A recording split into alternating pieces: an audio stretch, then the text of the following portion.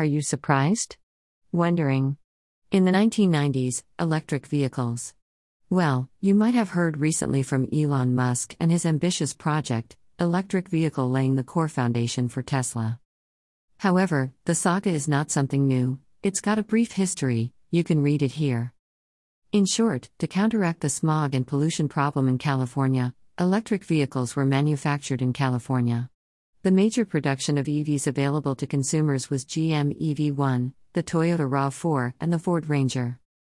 The reason for the EV industry to fail were the launch of EV with limited range, i.e. maximum up to 100 miles, more than 8 hours of charging time, the cost is higher than the gasoline cars, and cargo space is limited in EVs.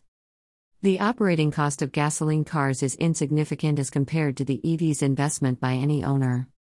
SUVs and pickup trucks were more preferred vehicles than the small efficient vehicles due to low gasoline prices.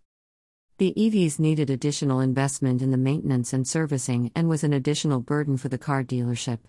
Billions of dollars are spent on the research, development, and deployment of EVs, but the major concern was the liability.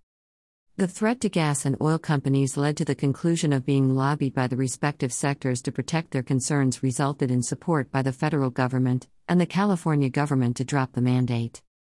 At the last moment, the California Air Resources Board decided to switch to hydrogen vehicles from electric vehicles. Lead-acid batteries were used in an inappropriate shape. It was large, heavy, took a long time to recharge. The recharging infrastructure for electric vehicle batteries was limited.